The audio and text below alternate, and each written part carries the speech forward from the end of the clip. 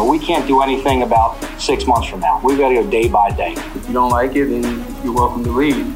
But that's the way that we do things around here. We play in New Jersey, man, so there's going to be some chippiness, there's going to be some griminess, but we're leaving it within the line, and I'll take a team like that. Once a Giant, always a Giant. For me, it's only a Giant. Welcome, everybody, to the latest edition of All In with Art Stapleton, a New York Giants podcast brought to you by the USA Today Network. I am Art Stapleton, the beat writer for the New York Giants, for NorthJersey.com, for The Record, and for the USA Today Network. Well, it's here, folks. Game 1, Giants, Broncos, MetLife Stadium, Sunday at 4:25. Has it felt like months and months since we found out the schedule, that this was going to be the game that kickstarts Joe Judge's second season on the sideline with Big Blue? Well, we've only had this show for 2 weeks, this being episode 3, and I feel like we've talked in circles about expectations and what to anticipate, and will Saquon Barkley be ready, and will Kenny Golladay be ready, and what about Kadarius Toney and Adoree Jackson, and all the things that lead up to Sunday at 4:25. I think there's going to be some juice in the building. I think this game right now is really setting the stage for what it's just excitement. It's palpable in the NFL. You're kicking off with the Buccaneers and the Cowboys, and then obviously Giants sitting there at 4:25 on Sunday. It's going to be fun. That's all I know. On this week's show, we got a jam-packed show for you. Blake Martinez, captain, New York Giants. I sat down with him after practice on Labor Day.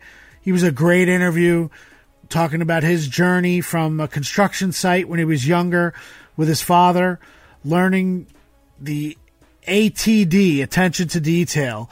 He'll get into that. Also, some fun with a 2-minute drill, 4 questions, 1 football, 3 non-football. It was definitely an entertaining segment with Blake, so I hope you guys enjoy that. Right along the lines of the Logan Ryan and Sterling Shepard interviews. Hope you guys have enjoyed those. I don't think you can get them anywhere else besides the All In podcast here.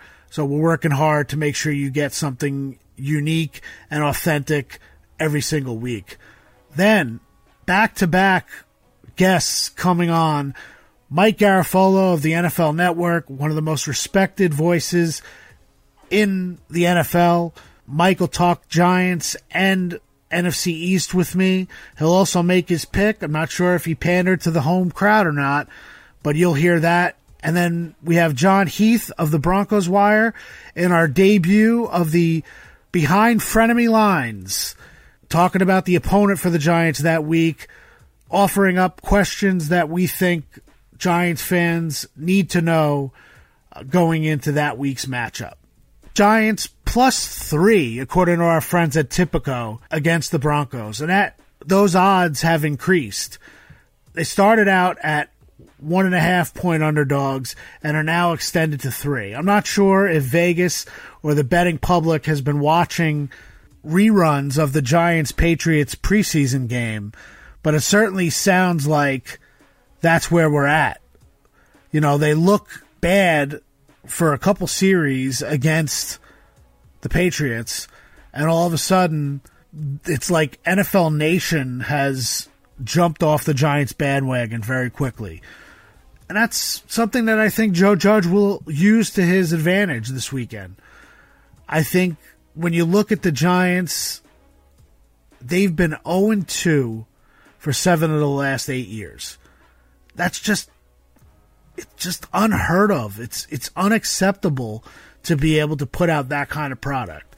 So I do think there is urgency and pressure on the Giants a little bit, especially with Washington waiting in the wings on Thursday night.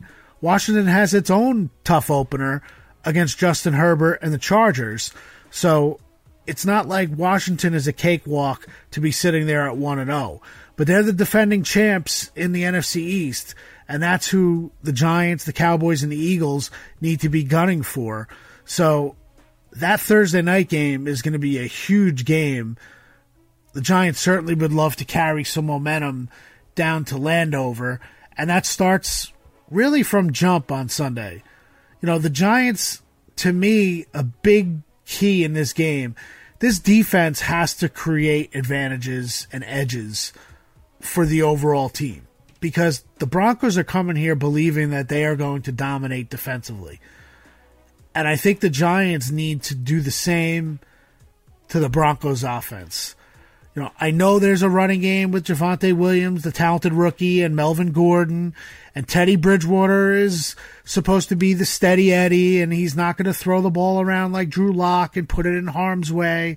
Well, you know what? It's up to the Giants to force Bridgewater to have to play more aggressively than what he wants. You need to make that Pat Shurmur offense that the Giants knew so well one-dimensional. You need to take the run away, and you need to force Bridgewater to try to make some plays. And that defense of the Giants needs to come out firing on all cylinders early in the game. Point blank, period. The offense can't make mistakes early, but if they're a little sluggish, that's okay. The defense needs to be the one that dictates tempo, dictates the pace of this game, the way things are going to be played, because you can't allow a defensive-minded team like Denver to come in here and push you around. And I think, obviously, there will be a lot of attention on the offensive line. At this point, I think you're going to see Andrew Thomas at left tackle. You'll probably see Nate Solder start at right tackle. I think the Giants are just going with the better player right now. I don't think they want to prove something by putting Matt Peart out there at right tackle. And I've seen a lot of criticism that, the Giants are ruining the developmental plan of Matt Peart. Look, I'll look at it this way. Matt Peart, if he's not ready to play, or if they think Nate Solder gives them their best option against Denver, they'd be pretty stubborn if they just decided, you know what, we're going to play Matt Peart because that's the best for the Giants in 2022. Giants fans want this team to win. And if they believe they could win with a mix of Solder and Peart at right tackle, and with Solder starting so that Peart doesn't get blitzed on the first series of the game, I have no problem with it. I got to be honest. I understand, there are people who look at Matt Peart and say, well, he was the reason why the Giants didn't draft Rashawn Slater. I don't think that's the case. Would I have looked at that differently if I saw Matt Peart becoming second string at right tackle? Maybe, but I think that's also a reaction. I don't believe that Matt Peart is completely being given up on by the Giants. I think they're looking at a situation and say, you know what? This is the best opportunity to deal with what the Broncos have up front. Play Solder, work Peart in, and go from that respect. So in that situation, we'll see how it works out. Solder is obviously an interesting story with everything that we want to talk about as far as players who take pay cuts and refuse pay cuts and get cut and all this stuff. Solder took a massive pay cut to come back after opting out last year. And opting out last year, he was in his right to do so for his family. I'm not sure, not comparing and contrasting across the league, but I don't know if any player was more affected in terms of fears for his family and for the health of his family last year in the middle of a pandemic than Nate Solder was. So he comes back. The Giants like the way he's looked this summer. Let's see what he does at right tackle. This is no longer trying to justify a big contract for Nate Solder. This is putting the best lineman in the best situation that you can to beat the Broncos. Period. And I think, to me, you have to respect them if they make that call. We're recording this after Wednesday's practice, so just a rundown of the injury report. Participation with Saquon Barkley, Adoree Jackson, Kenny Golladay. The list goes on and on. Kadarius Toney. They're all listed as limited participants, and what that means is if they are less than their normal reps given in practice, which could be just 1 or 2 reps that go to someone else because they're nursing an injury, they have to be listed as limited. So that's where we're at. I think everybody but Evan Ingram who did not practice Wednesday, will be given an opportunity to play on Sunday. I think you'll see Barkley. I think you'll see Golladay. I think you'll see Kyle Rudolph. I think you'll see Adoree Jackson. And I believe you will see Kadarius Toney make his NFL debut. Now, there could be varying stages of workload. With Saquon Barkley, I believe if he's healthy, he's going to be out there making plays. Will he get the ball 20 times? No, probably not. But I don't think that the Giants will shy away if they declare him healthy and ready to go. I think Golladay will get a full complement of snaps. Toney, I think, will be in for a package. I think you may also see him as a kick returner. And I do believe that Adoree Jackson will be in the lineup opposite James Bradbury. I also think you'll see Kyle Rudolph play a good number of snaps with Caden Smith on Sunday. So I mentioned the odds for this game, Broncos -3 against the Giants. That's from our friends, our new sports betting partners, Tipico. Tipico Sportsbook, a global sports betting leader, is now live in New Jersey and Colorado. Make your favorite sports more interesting with Tipico's fast and easy mobile sportsbook app. For a limited time, new users from this podcast will enjoy a special welcome bonus. Terms and conditions apply, 21 and over. See site for details. Gambling problem? Call 1-800-GAMBLER. Get your bonus today at usatodaybet.com/podcast. That's usatodaybet.com/podcast. You want to talk valuable players on the New York Giants, especially on defense? Blake Martinez is at the top of the list. Inside linebacker, over 140 tackles each of the past 4 seasons, including his debut season with the Giants last year. I had the opportunity to sit down with Blake on Labor Day after practice, talk a variety of topics, including a fun segment we like to call 2-Minute Drill. I think you guys will enjoy it. Here's Blake Martinez. Okay, I'm here with Blake Martinez. Blake, thanks for joining me. I really appreciate it. You guys are out here on Labor Day, kind of an extra practice, that bonus practice Joe Judge was calling it. Does it feel now that the focus has completely turned to week 1 and when the fun really begins? Oh, yeah, no, 100%. I think you kind of got that sense even last week, just working in the extra 2 practices and things like that. And this whole weekend I've just been itching to get out here, so it was awesome to kind of have that bonus practice today. I wanted to ask you a little bit, because it always strikes me as the preparation for games. And I know, going back to really your college days or probably even your high school days, you're always a prep guy. Oh, 100%. When do you – take me inside your lab. We always hear about Patrick Graham's lab. Take me inside your lab a little bit. Broncos coming up September 12th. When does Blake Martinez start getting that itch to start filing in the film and really start breaking down aspects of what you're going to see on the season opener?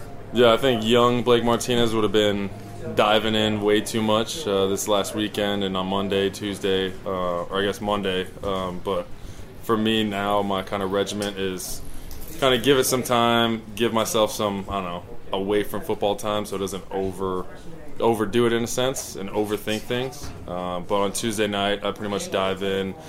I start off watching the other linebackers. I don't even watch their offense. I watch other linebackers play against them and see how successful they were, whether it's top linebackers in the league at the time, whoever's having a great season, and see what they did to attack them and what they did to beat blocks and all of those types of things. And then once Wednesday comes around, we get first, second down in. Then I start hitting those and seeing, hey, what do they like to do on first, second down, formations, tendencies, motions, all these, what different people they put in, packages, everything on that aspect. And then Thursday, third down, Friday, red area, and then kind of Saturday is where I put it all together and basically get ready to go on Sunday. Is it one of those things where you're looking at, like the offense that Denver's running now? I mean, Pat Shurmur obviously was head coach here, was offensive coordinator in Minnesota. Yep.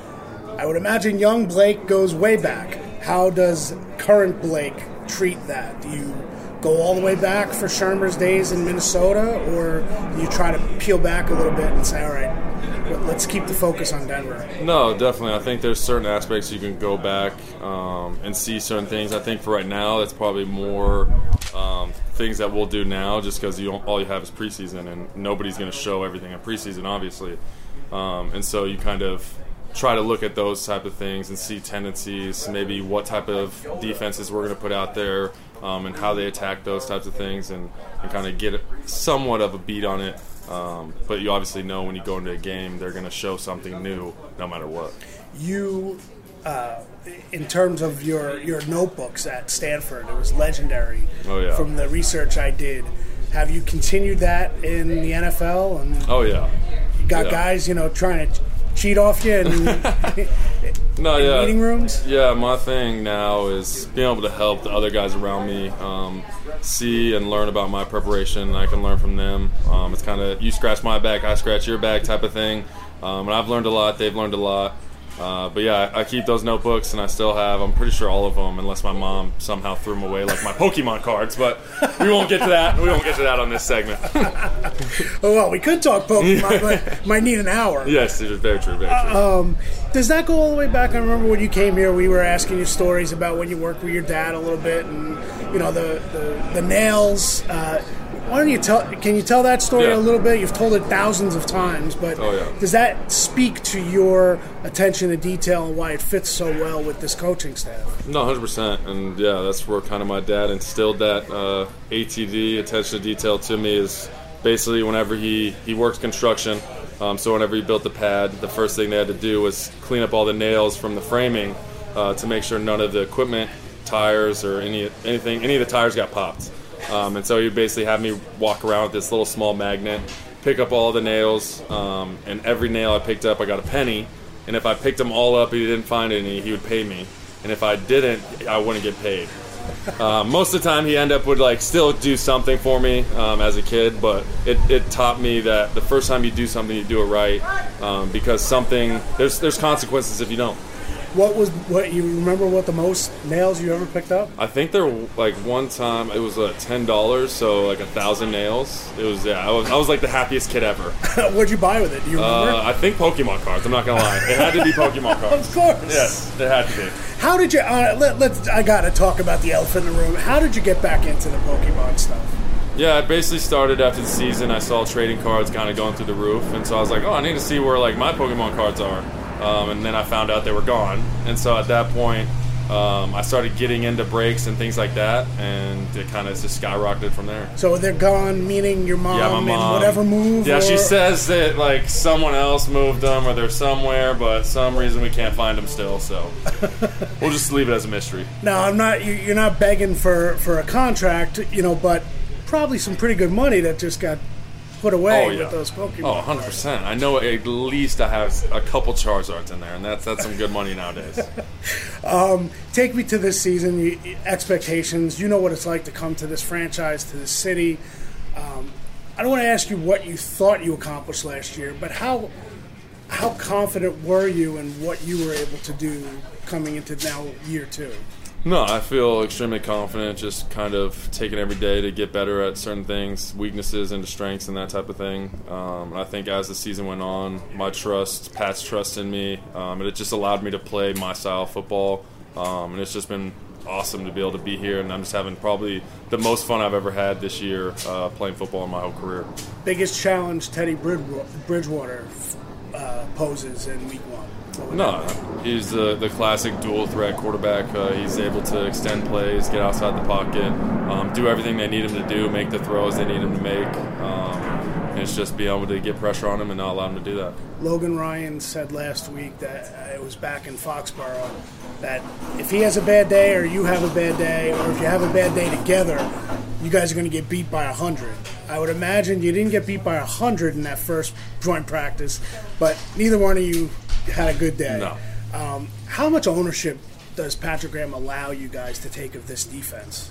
No, I think he allows us to take a lot. I think starting off, it's more his defense, but he always talks about giving us the keys. It's our defense at the end of the day, and I think as the season goes on, even this first game, you're going to see a lot more freedom from us, me and Logan being as the signal callers, to make plays and do things on the fly that we know we can do, and he trusts us to do them. All right, I'm going to go for a little 2-minute drill. Try something different this week. Just 4 questions, 4 downs. Well, fun, that kind of thing. Obviously, I did the research. 663 total tackles in your career, 5 years. My shoulders hurt. 417 solo. And then each of the last 4 years, worth mentioning, 144, 144, 155, 151. Through all that, who's the toughest player you've ever had to tackle? I'd probably say Christian McCaffrey. Why? Just his ability. I don't think people understand how strong he is and how hard of a tackle. Like, when he comes at you full force, it's still extremely hard tackle no matter what. And he's just shifty as hell. So convenient that it comes on Marvel Day where you exactly. have to try to It's time. I got to get the superpowers out for that one. All right. You took a lot of classes at Stanford. Obviously, I'm sure the listening audience, if you're only football related, will be kind of bored. What's the most fun class you took at Stanford, and maybe people will be surprised? Ooh, I'd probably say my CS class, computer science. I got to learn how to we have GPS on our phone. I basically made that in class. So it's one of the most rewarding things I ever did. So missed opportunity to make some more cash. Yes, exactly. What is the best meal you've ever had?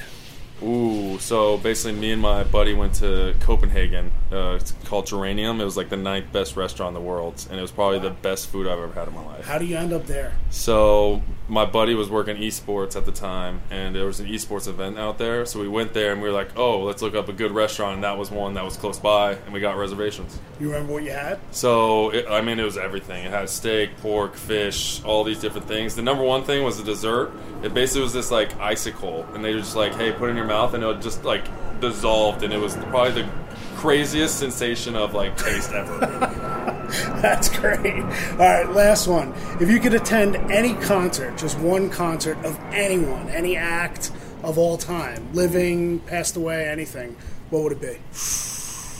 Ooh, that's a tough one. I'd probably Eminem back in like his prime. He's like the number one person that I've like watched all the time, like back in the 8 Mile days. I think that'd be amazing. Have you ever seen him? Yeah, so I actually got to see him at, I think it was Bonnaroo, like a festival thing going on, and he was the main event, and it was like amazing still. But that was like a couple years ago. I can only imagine like back in the day, like when he's doing his rap battles and things like that would have been iconic. All right, listen, man, I really appreciate you joining me, giving me the time after practice. Good luck this season. One of 7 captains now. Yep. And congratulations on that. No, thank you so much. Have a great season and good luck. Yep, thank you. Thanks for having me. All right, man. Special thanks to Blake Martinez and Dion Dargan of the New York Giants for setting that interview up. It was great to sit down with Blake, and I thought his answer to the football question of the 2-minute drill was pretty honest in terms of naming Christian McCaffrey. And immediately, as I joked to him, October 24th, MetLife Stadium, Carolina Panthers, New York Giants, and Christian McCaffrey, the first time he touches the football, all I'm going to think about is how Blake Martinez on All In with Art Stapleton talked about how difficult to tackle McCaffrey is. That's going to be some fun game. And like I said, that's the Marvel Day for the Giants. So somebody is going to use their superpowers that day to be a little corny, but that kind of fits into what Blake said. It'll be fun to watch Blake Martinez continue to develop in the middle of this Giants defense. It's funny, sometimes you have a national perspective of an NFL football team, and then you have the local perspective, and they don't always mesh. Well, I wanted to bring in a guest that kind of does blend both of those, and that's Mike Garafolo of the NFL Network. As I mentioned earlier, Mike is a good friend of mine. I have a lot of respect for the work he's done through his work at the Star-Ledger on the Giants beat, USA Today, and then obviously now as one of the most respected voices at NFL Network. We talked Giants, we talked NFC East. Mike even made his pick for the division winner. I think he might be playing to the home crowd. But let's listen to the interview I did with Mike Garafolo. All right, joining me now, good friend of mine, one of the best in the business, Mike Garafolo, NFL Network. Obviously, any Giants fans tuning into this podcast are well aware of, Mike set the standard for beat writing, according to Giants fans, and anyone who's on the beat now always hears about the legendary stories of Mike. What they don't tell you is the times they used to complain about him as well, but that's just the world of our business. Mike, thanks for joining me. Appreciate it. Listen, man, I appreciate it. Absence makes the heart grow fonder. That's all. But I appreciate it, dude. Absolutely. And great to talk to you, Art. Always, and the absence for the Giants from the playoffs is something that's become a theme around here. So let's jump in. I figured we can talk a little Giants perspective, your perspective, the national perspective, and then maybe do a little run around the NFC East if you're up for that. Sure, let's go. With the Giants, it's funny because I've listened to you, I've watched you on TV, I've heard you trying to give the perspective of inside the building of what people say about Joe Judge and what they're trying to build. And the inside perception seems a lot different than the outside perception. You're around the league, you hear people, whether it's in the media or in other organizations, when it comes up. What is the perspective or the perception of what the Giants have here going into year two? I would say that I'm surprised there isn't more around the league optimism, right? And I mean, inside they feel like they've got a guy who has the emotional intelligence, the ability to demand stuff out of these guys, but not do it in a way where they feel like they're being dictated to. I mean, that's been the problem with Belichick disciples, in recent years. They feel good about the way things ended last year. Now, I understand that they weren't exactly the toughest teams that they knocked off down the stretch there, and some backup quarterbacks and whatnot. But there was a win in Seattle that I remember vividly that was really impressive. I am surprised that more people around the league aren't saying like, "Hey, the Giants got a good thing going right there." They're still skeptical of I'm probably more skeptical of the quarterback than anything, but Giants feel really good about what they've got in Joe Judge. I'll tell you that. It strikes me, and I think it definitely happens in a pocket of the Giants fans about the angst and the anger towards Dave Gettleman and, to an extension, John Mara. And I think the bullseye nationally stays on Gettleman, and it's almost like the character that Dave put out there kind of lends itself to this national, just the Giants are a mockery, and look at they're so old school and set in their ways, when it's really a strange thing because you step on the grounds at the facility and it just seems different. It just seems different than what they've done in the past. So I've always had a hard time. I almost get the sense that it's Dave Gettleman who isn't necessarily buddy-buddy with everybody, that it's almost created this perception that he's the guy calling all the shots, and I don't see it that way. I'm not sure if you see any of that. Well, run that back a second, though, because you're saying it's more of a collaborative thing, whereas around the league everybody's just looking at Dave and kind of saying, oh, it's an old stodgy guy trying to do the way they used to do it and all that stuff, right? Pretty much. I mean, that seems to be the sense that I get, that if you're going to take a shot at the Giants, you're taking a shot at Gettleman.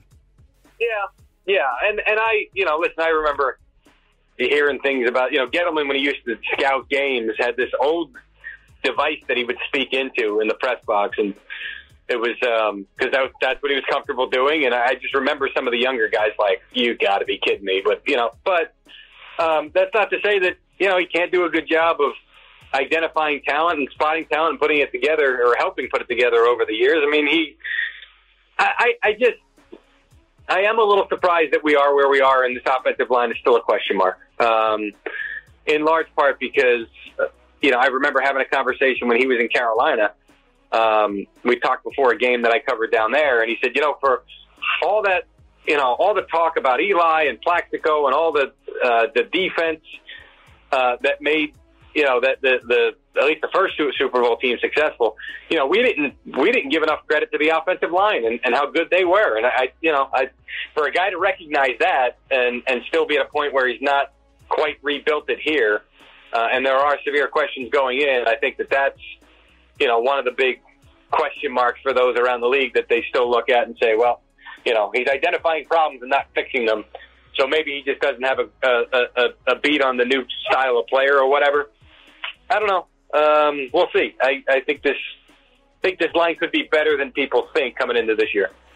You and I were watching the same thing that Sunday night against the Patriots and had the same feeling early on in that game, is that the way the offensive line caved in, especially Andrew Thomas had a rough couple series, that will we ever see the best out of Daniel Jones? Will we ever be able to make that assessment? I know you had that feeling. I certainly have had that feeling at times.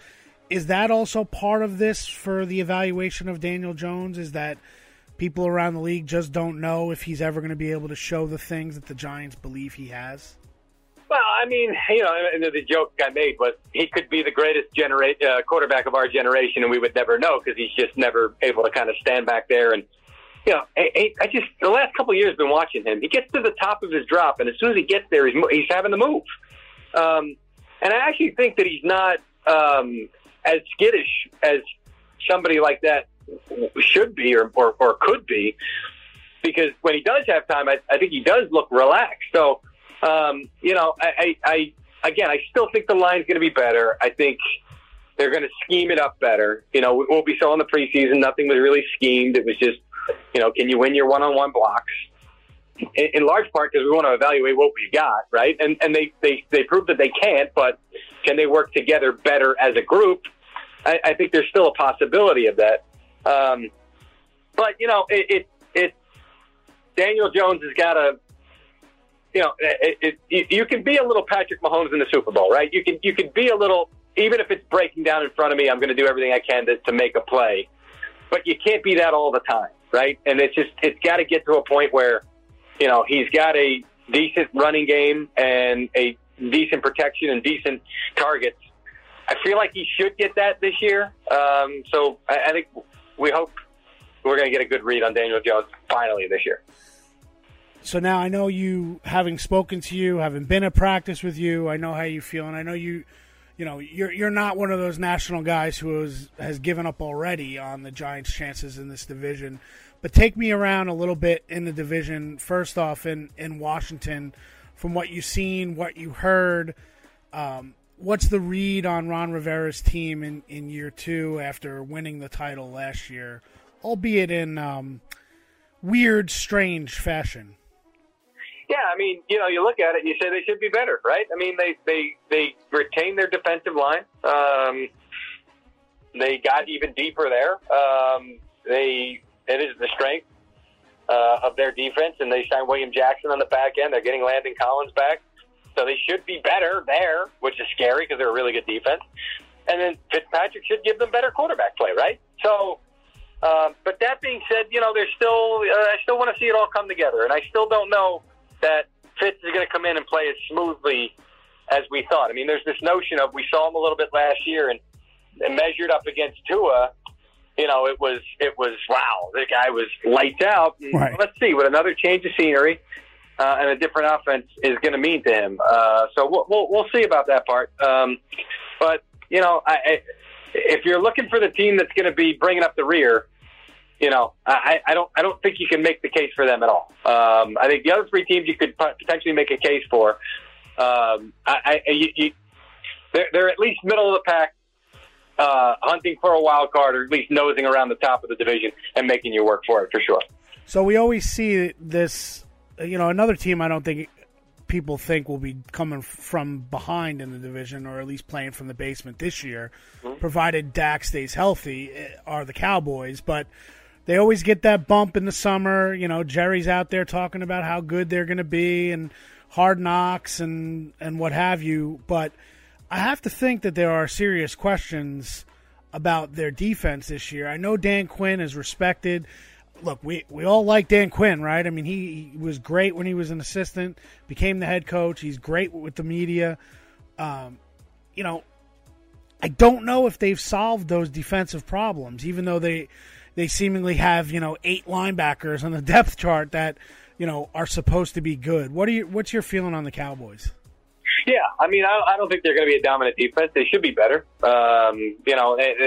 They've got a guy that's at least going to get them playing fast, and a guy that they want to play for, and a guy that they're going to. They just never bought into Mike Nolan's system, despite Alvin Smith, who was there telling them, "I've played in this system; it works. You got to buy in." They just never did for some reason. So they seem to like Quinn. They seem to like the scheme.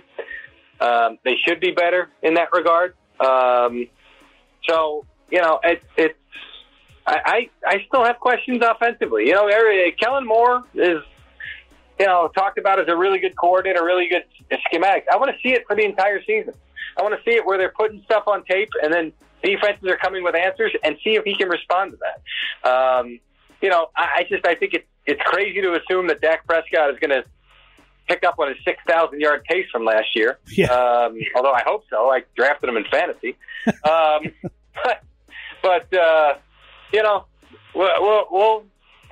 just see a more tightly packed division, right? Like, it was tightly packed in the wrong way last year. I think you go through these teams, you're like, well, these guys should be better. These guys should be better. Everybody should be better. Everybody should be better. And at least move the entire rising tide lifts all boats kind of thing, where everybody's kind of around the 500 mark and just see who's going to emerge in the end. What strikes me about the Cowboys before we move on to the Eagles is this offensive line still the standard in the league? Because we went through, that's a big knock against Dallas if they're not. If their offensive line plays like it did last year and has the same issues, I think this offense is going to have issues. I mean, look no further than East Rutherford with the Giants and how an offensive line can wreck all plans when you have playmakers at every spot. Yeah, and everybody thinks, Cowboys strong offensive line.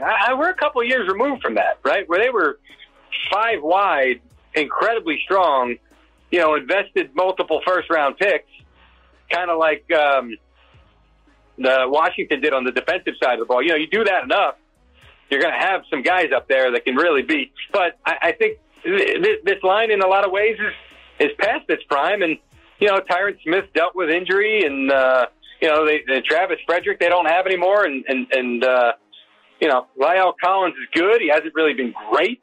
I think you're right. I think we may be overrating that offensive line a little bit. So we'll see.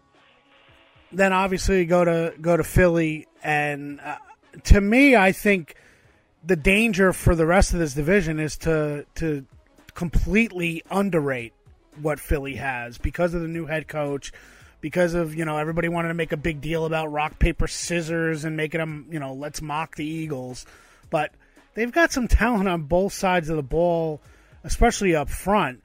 Give me your take on the Eagles. You've spent a lot of time with them this summer. And what are their chances? I mean, is it fair to say we've written them off prematurely? No, I mean, I think they could play spoiler. I think they're last. Let me look up their schedule. I think they're after Thanksgiving. They don't get on a plane, if I'm not mistaken. And there's a lot of divisional games backloaded on their schedule. Let's take a look at it here. So the last game's against the Cowboys at home. Washington, Week 17 in Washington. Giants at home the day after Christmas, Washington home. So 1, 2, 3, 4, 5 of their last 6 games are divisional games. The road games are MetLife for the Giants, MetLife for the Jets, back-to-back weeks, and Washington. So, no planes. The last time they get on a plane is to go to Denver on November 14th. Wow. That's crazy. That's crazy. It is. So the last 7 weeks, all drivable or games at home. So I could see them towards the end playing spoiler. Who are they going to play spoiler for? I mean, they got this schedule is nuts. You said Washington twice, Giants twice, and Dallas once, right? In that last group of games. Yeah. And the first Dallas game is September 27th. So they've got one divisional game in the first 2/3 of the season, and then they all come at the end. Wow. And I've gone over this. This is like the 4th time I've done this, and every time I go back, I'm like, surprised all over again how crazy the schedule is. They've got the Giants back-to-back not back-to-back, but 2 games against the Giants in a 4-week span, 2 games against Washington in a 3-week span, and then back-to-back games at MetLife against the Giants. And it's just a weird schedule. So, yeah, this is a team that, if they stay healthy, I think could play spoiler towards the end, and maybe they finish strong and they win a bunch of games toward the end. I actually think the worst thing for the Eagles this year is for them to be just okay and for Jalen Hurts to be okay, right? Because now your draft pick that you're getting, now they're getting Miami's, and I actually think Miami could struggle a little bit this year. If I'm the Eagles, I'm feeling good about Miami's pick. And then they've got their own pick, but you devalue your own pick by winning some games at the end, which they didn't do last year. Hello, in Week 17. Don't need to remind anybody here. No. So, if they stay healthy on both sides, like you talked about, they feel like they're going to be competitive. They've got enough veterans up front that they feel like they're going to give teams trouble. I could see them, down the stretch kind of winning some games, but I can't put them in the playoff conversation and the division winning. I can't. That's the only team I can't really put them in the conversation for.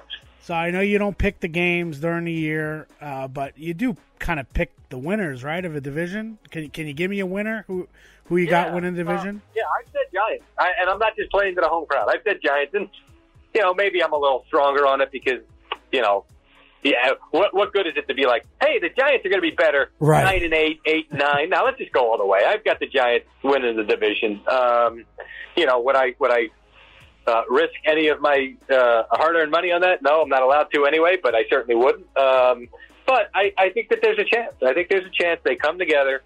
I saw a team that, learned how. I mean, week 1 out of the gate, I still remember this. They played that Pittsburgh game. They lost by 10. And if you looked at the final score, you'd say, Giants got beat handily. They made Pittsburgh work for that win right out of the gate. And I said immediately, I remember on the show the following Saturday on Good Morning Football, I said, I already know this team is going to make you work for it more than Pat Shurmur's teams did, more than Ben McAdoo's teams did. They're going to play tougher, smarter football. I'm not saying they're going to go and make the playoffs, which they certainly didn't, or win a ton of games, which they certainly didn't, but they're going to make you work for it. And they did. And I remember the following week, they were what? They were down 17-0 to the Bears. Yeah. Yep. All the Chicago fans, this didn't age well, this didn't age, and then what happened?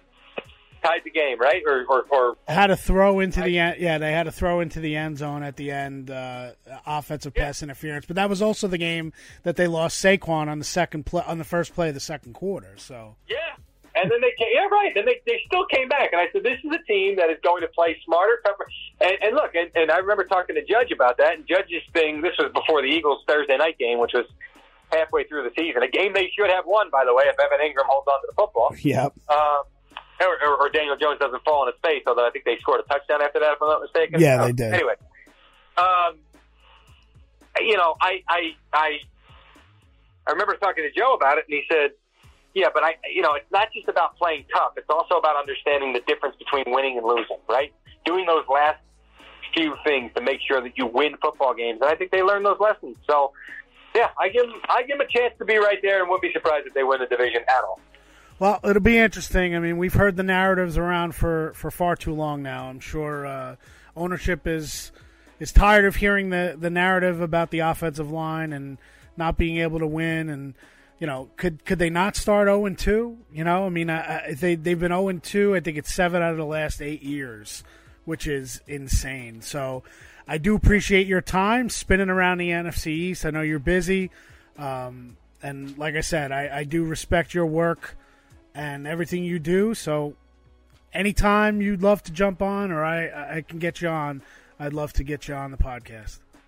You got it, brother. I appreciate what you do as well, keeping us national guys informed.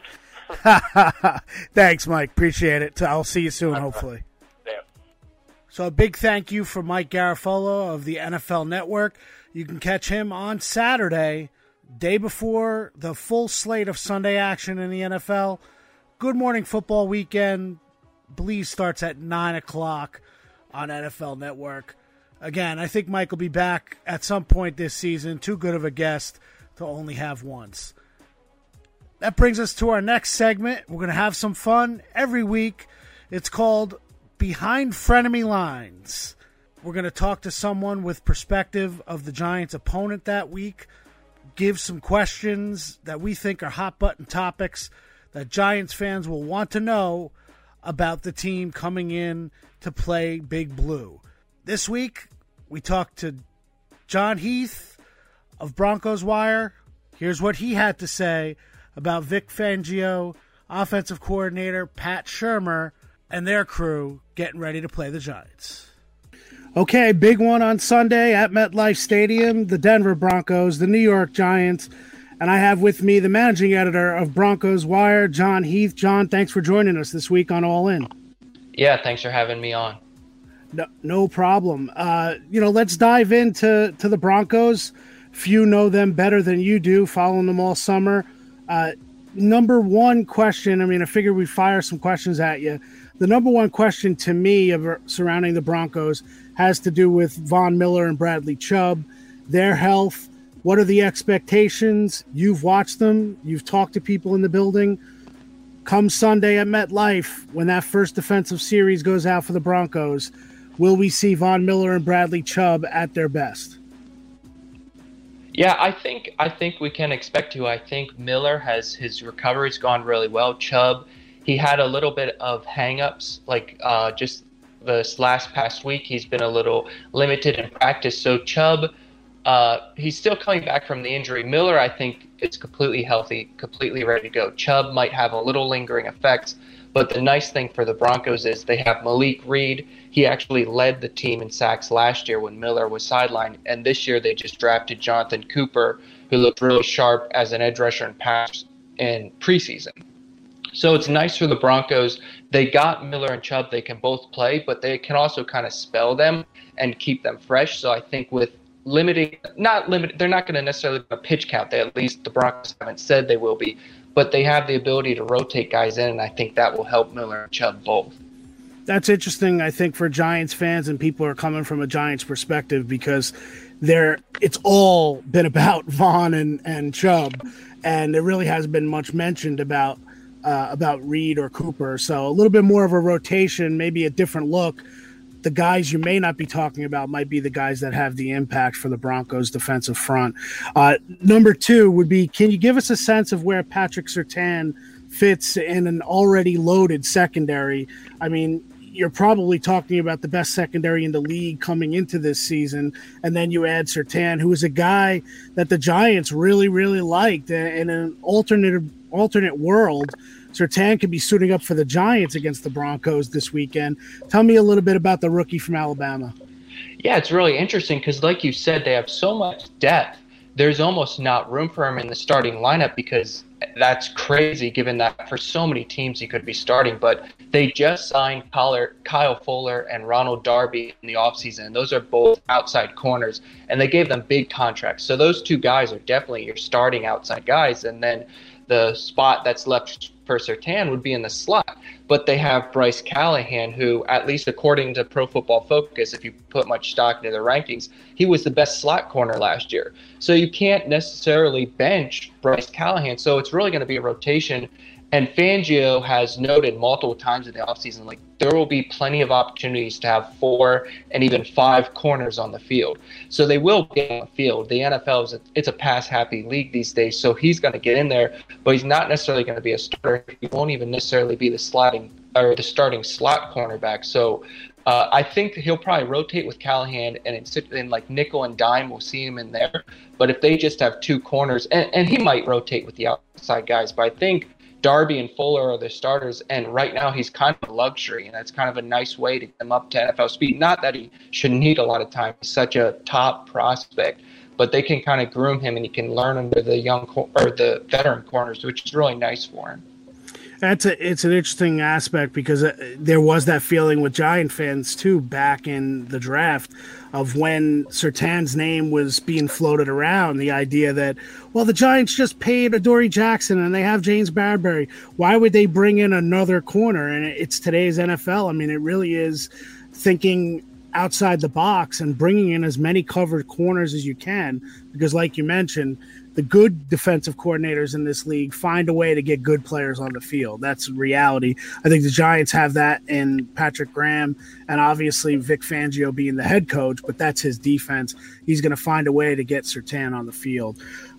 Let's switch to offense, and obviously, we know who's calling the shots as offensive coordinator. Giants fans are very familiar with Pat Shurmur, former head coach. Things didn't go very well for Pat here in New York, but I wanted to ask you about Teddy Bridgewater. What did Teddy Bridgewater do this summer to beat out Drew Lock? Because I think when this game was put on the calendar for Giants fans, it was, well, the Giants fans are going to be able to go after an aggressive quarterback like Drew Lock, force him into many mistakes. And week one, now it's Teddy Bridgewater, who's not going to push the envelope too much. How does that fit in, and why Bridgewater over Lock? Yeah, I think that kind of honestly plays into why Bridgewater won the job, because Lock, give and take with him. He'll give you an 8-yard touchdown pass to KJ Hamler in preseason. Like, that's exciting. But then he'll turn around and he'll throw 2 deep shots that are intercepted. So it's kind of a trade-off. Like, he's a gunslinger, but that can lead to turnovers. And last year he had way too many turnovers, interceptions, and also fumbling. Even in this preseason, he had a couple more fumbles. So I think they weren't happy with him protecting the ball. And Teddy Bridgewater, in his career, he's done a pretty good job protecting the ball. Last year, he had too many. But I think he gets some grades because the Panthers are bad and they were without Christian McCaffrey. If you look earlier, like the Saints, when he was on a good team, he didn't have a lot of turnovers. They won with him. And then even earlier with the Vikings, he made Pro Bowl with the Vikings before he got injured. And I'm not saying Bridgewater is going to be a Pro Bowl QB this year, but I think he can protect the ball. He manipulates the pocket. He's a good leader, and he's not going to give you the big chunks like Locke will be able to deep down the field all the time. But if it's like a give and take. If you're able to move the ball, protect the ball, keep the ball, that's better than having some big plays, but also giving up big plays to the defense the other way. So I really think the ball security went into a big part of that decision to start Bridgewater. Can you give me a sense of what Pat Shurmur's this offense looks like? You know, Giants fans know what they watched here, but this is an offense that has more talent than the Giants had here, and really more ascending talent. Even in a rookie running back that you guys have. I mean, I think what people are expecting from Pat Shurmur's offense because of his 2 years here, give a little glimpse into what you've seen this summer and what we may see from the Broncos come Sunday. Yeah, I think they want to run the ball a lot. They have 4 offensive linemen returning, and then at right tackle they have Bobby Massey. And as long as he stays healthy, I think he's going to be an upgrade over their right tackle. Last year, the situation was kind of a mess. So in my mind, I might be biased, but in my mind, I think the offensive line is better than last year. I think they can run the ball well. And you already mentioned Javonte Williams. He's a very promising back. And Melvin Gordon, he's an accomplished back too. So they got 2 good backs. They got a good offensive line. And then if you pound the ball, and teams, they have to give respect to Cortland Sutton on the outside. Tim Patrick last year had a nice season. Jerry Jeudy in the slot. KJ Hamler was burning guys in preseason. Like I mentioned, that 80-yard score. That's something that you have to account for. So when defenses have – and then there's tight end Noah Fant, middle field as well. He's obviously a threat. So when a defense – they have to respect those weapons. And then when you got 2 good backs, I think they're really going to want to run. And it takes pressure off Bridgewater. It makes it feel like he doesn't have to do it all. It allows him to be kind of like that game manager that I think is what his best role is. He's not going to be go deep down the field. I'm kind of repeating myself on that, but I think they want to run the ball, set up Bridgewater for success, just let him manage the game. You know, it's funny, John, you're talking about Shurmur's offense and all the weapons, and I really am having flashbacks to 2018 when Pat was here, and the idea that, you know, you had Saquon Barkley and you had Evan Ingram at tight end, so, you know, maybe call him Noah Ingram, you know, or Evan Font. I mean, there are a lot of similarities to what Shurmur was trying to build here, and then obviously the offensive line let him down, among other things. So it's interesting to watch whether we're watching more of the same from a Shurmur offense, or it'll be different. I'm sure the Giants defense will try to make it look even worse than what it did in New York at the worst time. The last thing for you would be, what is your biggest concern, or what do you see as the biggest weakness for the Broncos winless in September the last 2 years. So obviously Vic Fangio wants a hot start. What do you think could be the biggest hurdle for this team getting out of the gate strong and even over the course of the season? I don't know if it's necessarily the biggest concern, but I think the biggest weakness by far is special teams. On defense, on paper, they look really sharp. On offense, we've kind of talked about they've got plenty of weapons.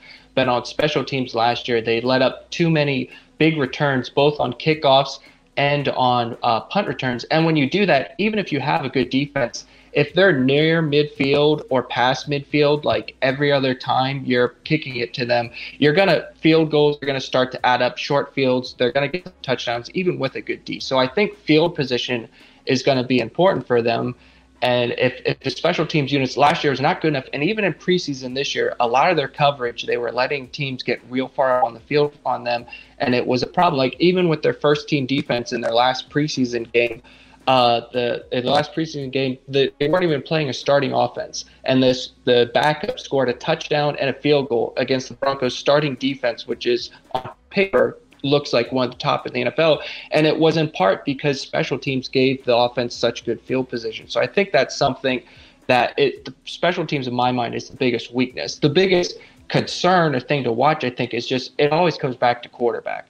If Teddy Bridgewater is better than Drew Lock was last year, I think they can take a step forward and maybe compete for a wild card in the AFC West. But if Bridgewater's about the same or hopefully not worse or just slightly better than Lock, like quarterback really held them back last year. They had the weapons and they had the defense. They just couldn't get it done. So the talk's all been great. And even I've talked up Bridgewater. I think he's good enough to get the job done, but they need the results now.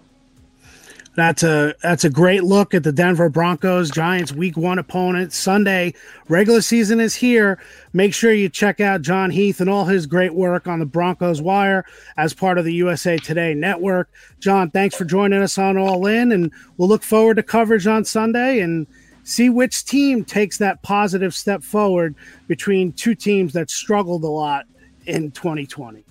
All right, thank you. Enjoy the game. Want to thank John for his time. Obviously, the Broncos are coming in here expecting to start their season off with a win. Giants are hoping to do the same. Now it's time for my prediction. Like I said in the open, our friends at Tipico have this as Broncos -3, which is kind of surprising when you think it started at 1.5. But I do think the betting public has been affected and influenced by the way the Giants looked in a Sunday night preseason game against the Patriots. But either or, I think we're talking about a close game, probably a defensive-minded game. In the end, I like the Giants' chances. I really do. I think there's a lot of talk about how the Broncos are just going to be 100% healthy, and there's no questions about the guys who are injured on their side. Bradley Chubb is already having an issue in practice, not being able to stay out there and participate fully. We don't know how quickly Von Miller is going to get back to his old all-pro form. The Giants, yes, they have injury questions, but I think all of the guys with injury questions besides Evan Ingram are going to play on Sunday. I think you're going to get Kyle Rudolph. You're going to get Kenny Golladay. I think you're going to get Kadarius Toney. And the biggest factor is I do believe you're going to get Saquon Barkley. Now, I don't believe Barkley is going to touch the ball 20 times, but I think he is somebody that the Broncos have to think about. And that in and of itself should slow the pass rush down a little bit against Daniel Jones. Do I have concerns about Jones making plays downfield against this talented Broncos secondary? Yes, of course I do. But if they can go into this game and not turn it over and yet still be aggressive and be a little bit more creative than what they showed really for much of last season and then in the preseason, I think they're going to have an opportunity. I think they're going to get juiced by the crowd. Let's not forget there are a lot of emotions nationally, but also here in New York and New Jersey. It's the 20th anniversary of September 11th this weekend. And you're going to have some pregame stuff about 9/11. And I believe Joe Judge, the history buff that he is and the connection that he wants in the community, I think he's going to kind of bring that up and stir those emotions a little bit. There will be attention paid to first responders in the building. 2020 was a season that was played without fans in the building at MetLife. I think there are a lot of Giants fans who don't live on social media who will walk into that building excited to scream and yell and support this team, and I think they're going to get a boost from it. At the end of the day, they have to make some plays. I think they will. I think Sterling Shepard makes some plays on the inside. I think Saquon Barkley has one or two big plays for him. I think Jabril Peppers may make a play as a punt returner. And this defense has an opportunity to put the pressure on Teddy Bridgewater, stop the run against the Broncos, and force Bridgewater to play a game that he doesn't want to play, which is be more aggressive than what he is, against a Pat Shurmur offense that the Giants should certainly be familiar with by breaking it down, not just in his days in Denver and Minnesota, but also his time here with the Giants. So I like the Giants, 23-20. They're going to snap their streak of losing season openers. They're going to finally get off to a good start, the fast start that Joe Judge says he wants. And then 2 games in 5 days, Thursday night, prime time, against the Washington football team. I think that's one of those games that you want to bring momentum to. You do not want to go into that game on a lull off of losing your season opener. So that's where we stand. I hope you enjoyed this week's show. We will be back this week before the Washington game to have a brand new episode of All In, episode 4. I guess we get to a certain point we can stop counting the episodes. But right now, this is 3. We'll have 4 coming up this week. I just wanted to remind you, we know how invested you are in the New York Giants. So for you, that means there's only one podcast that you need to subscribe and listen to every week. And that's All In.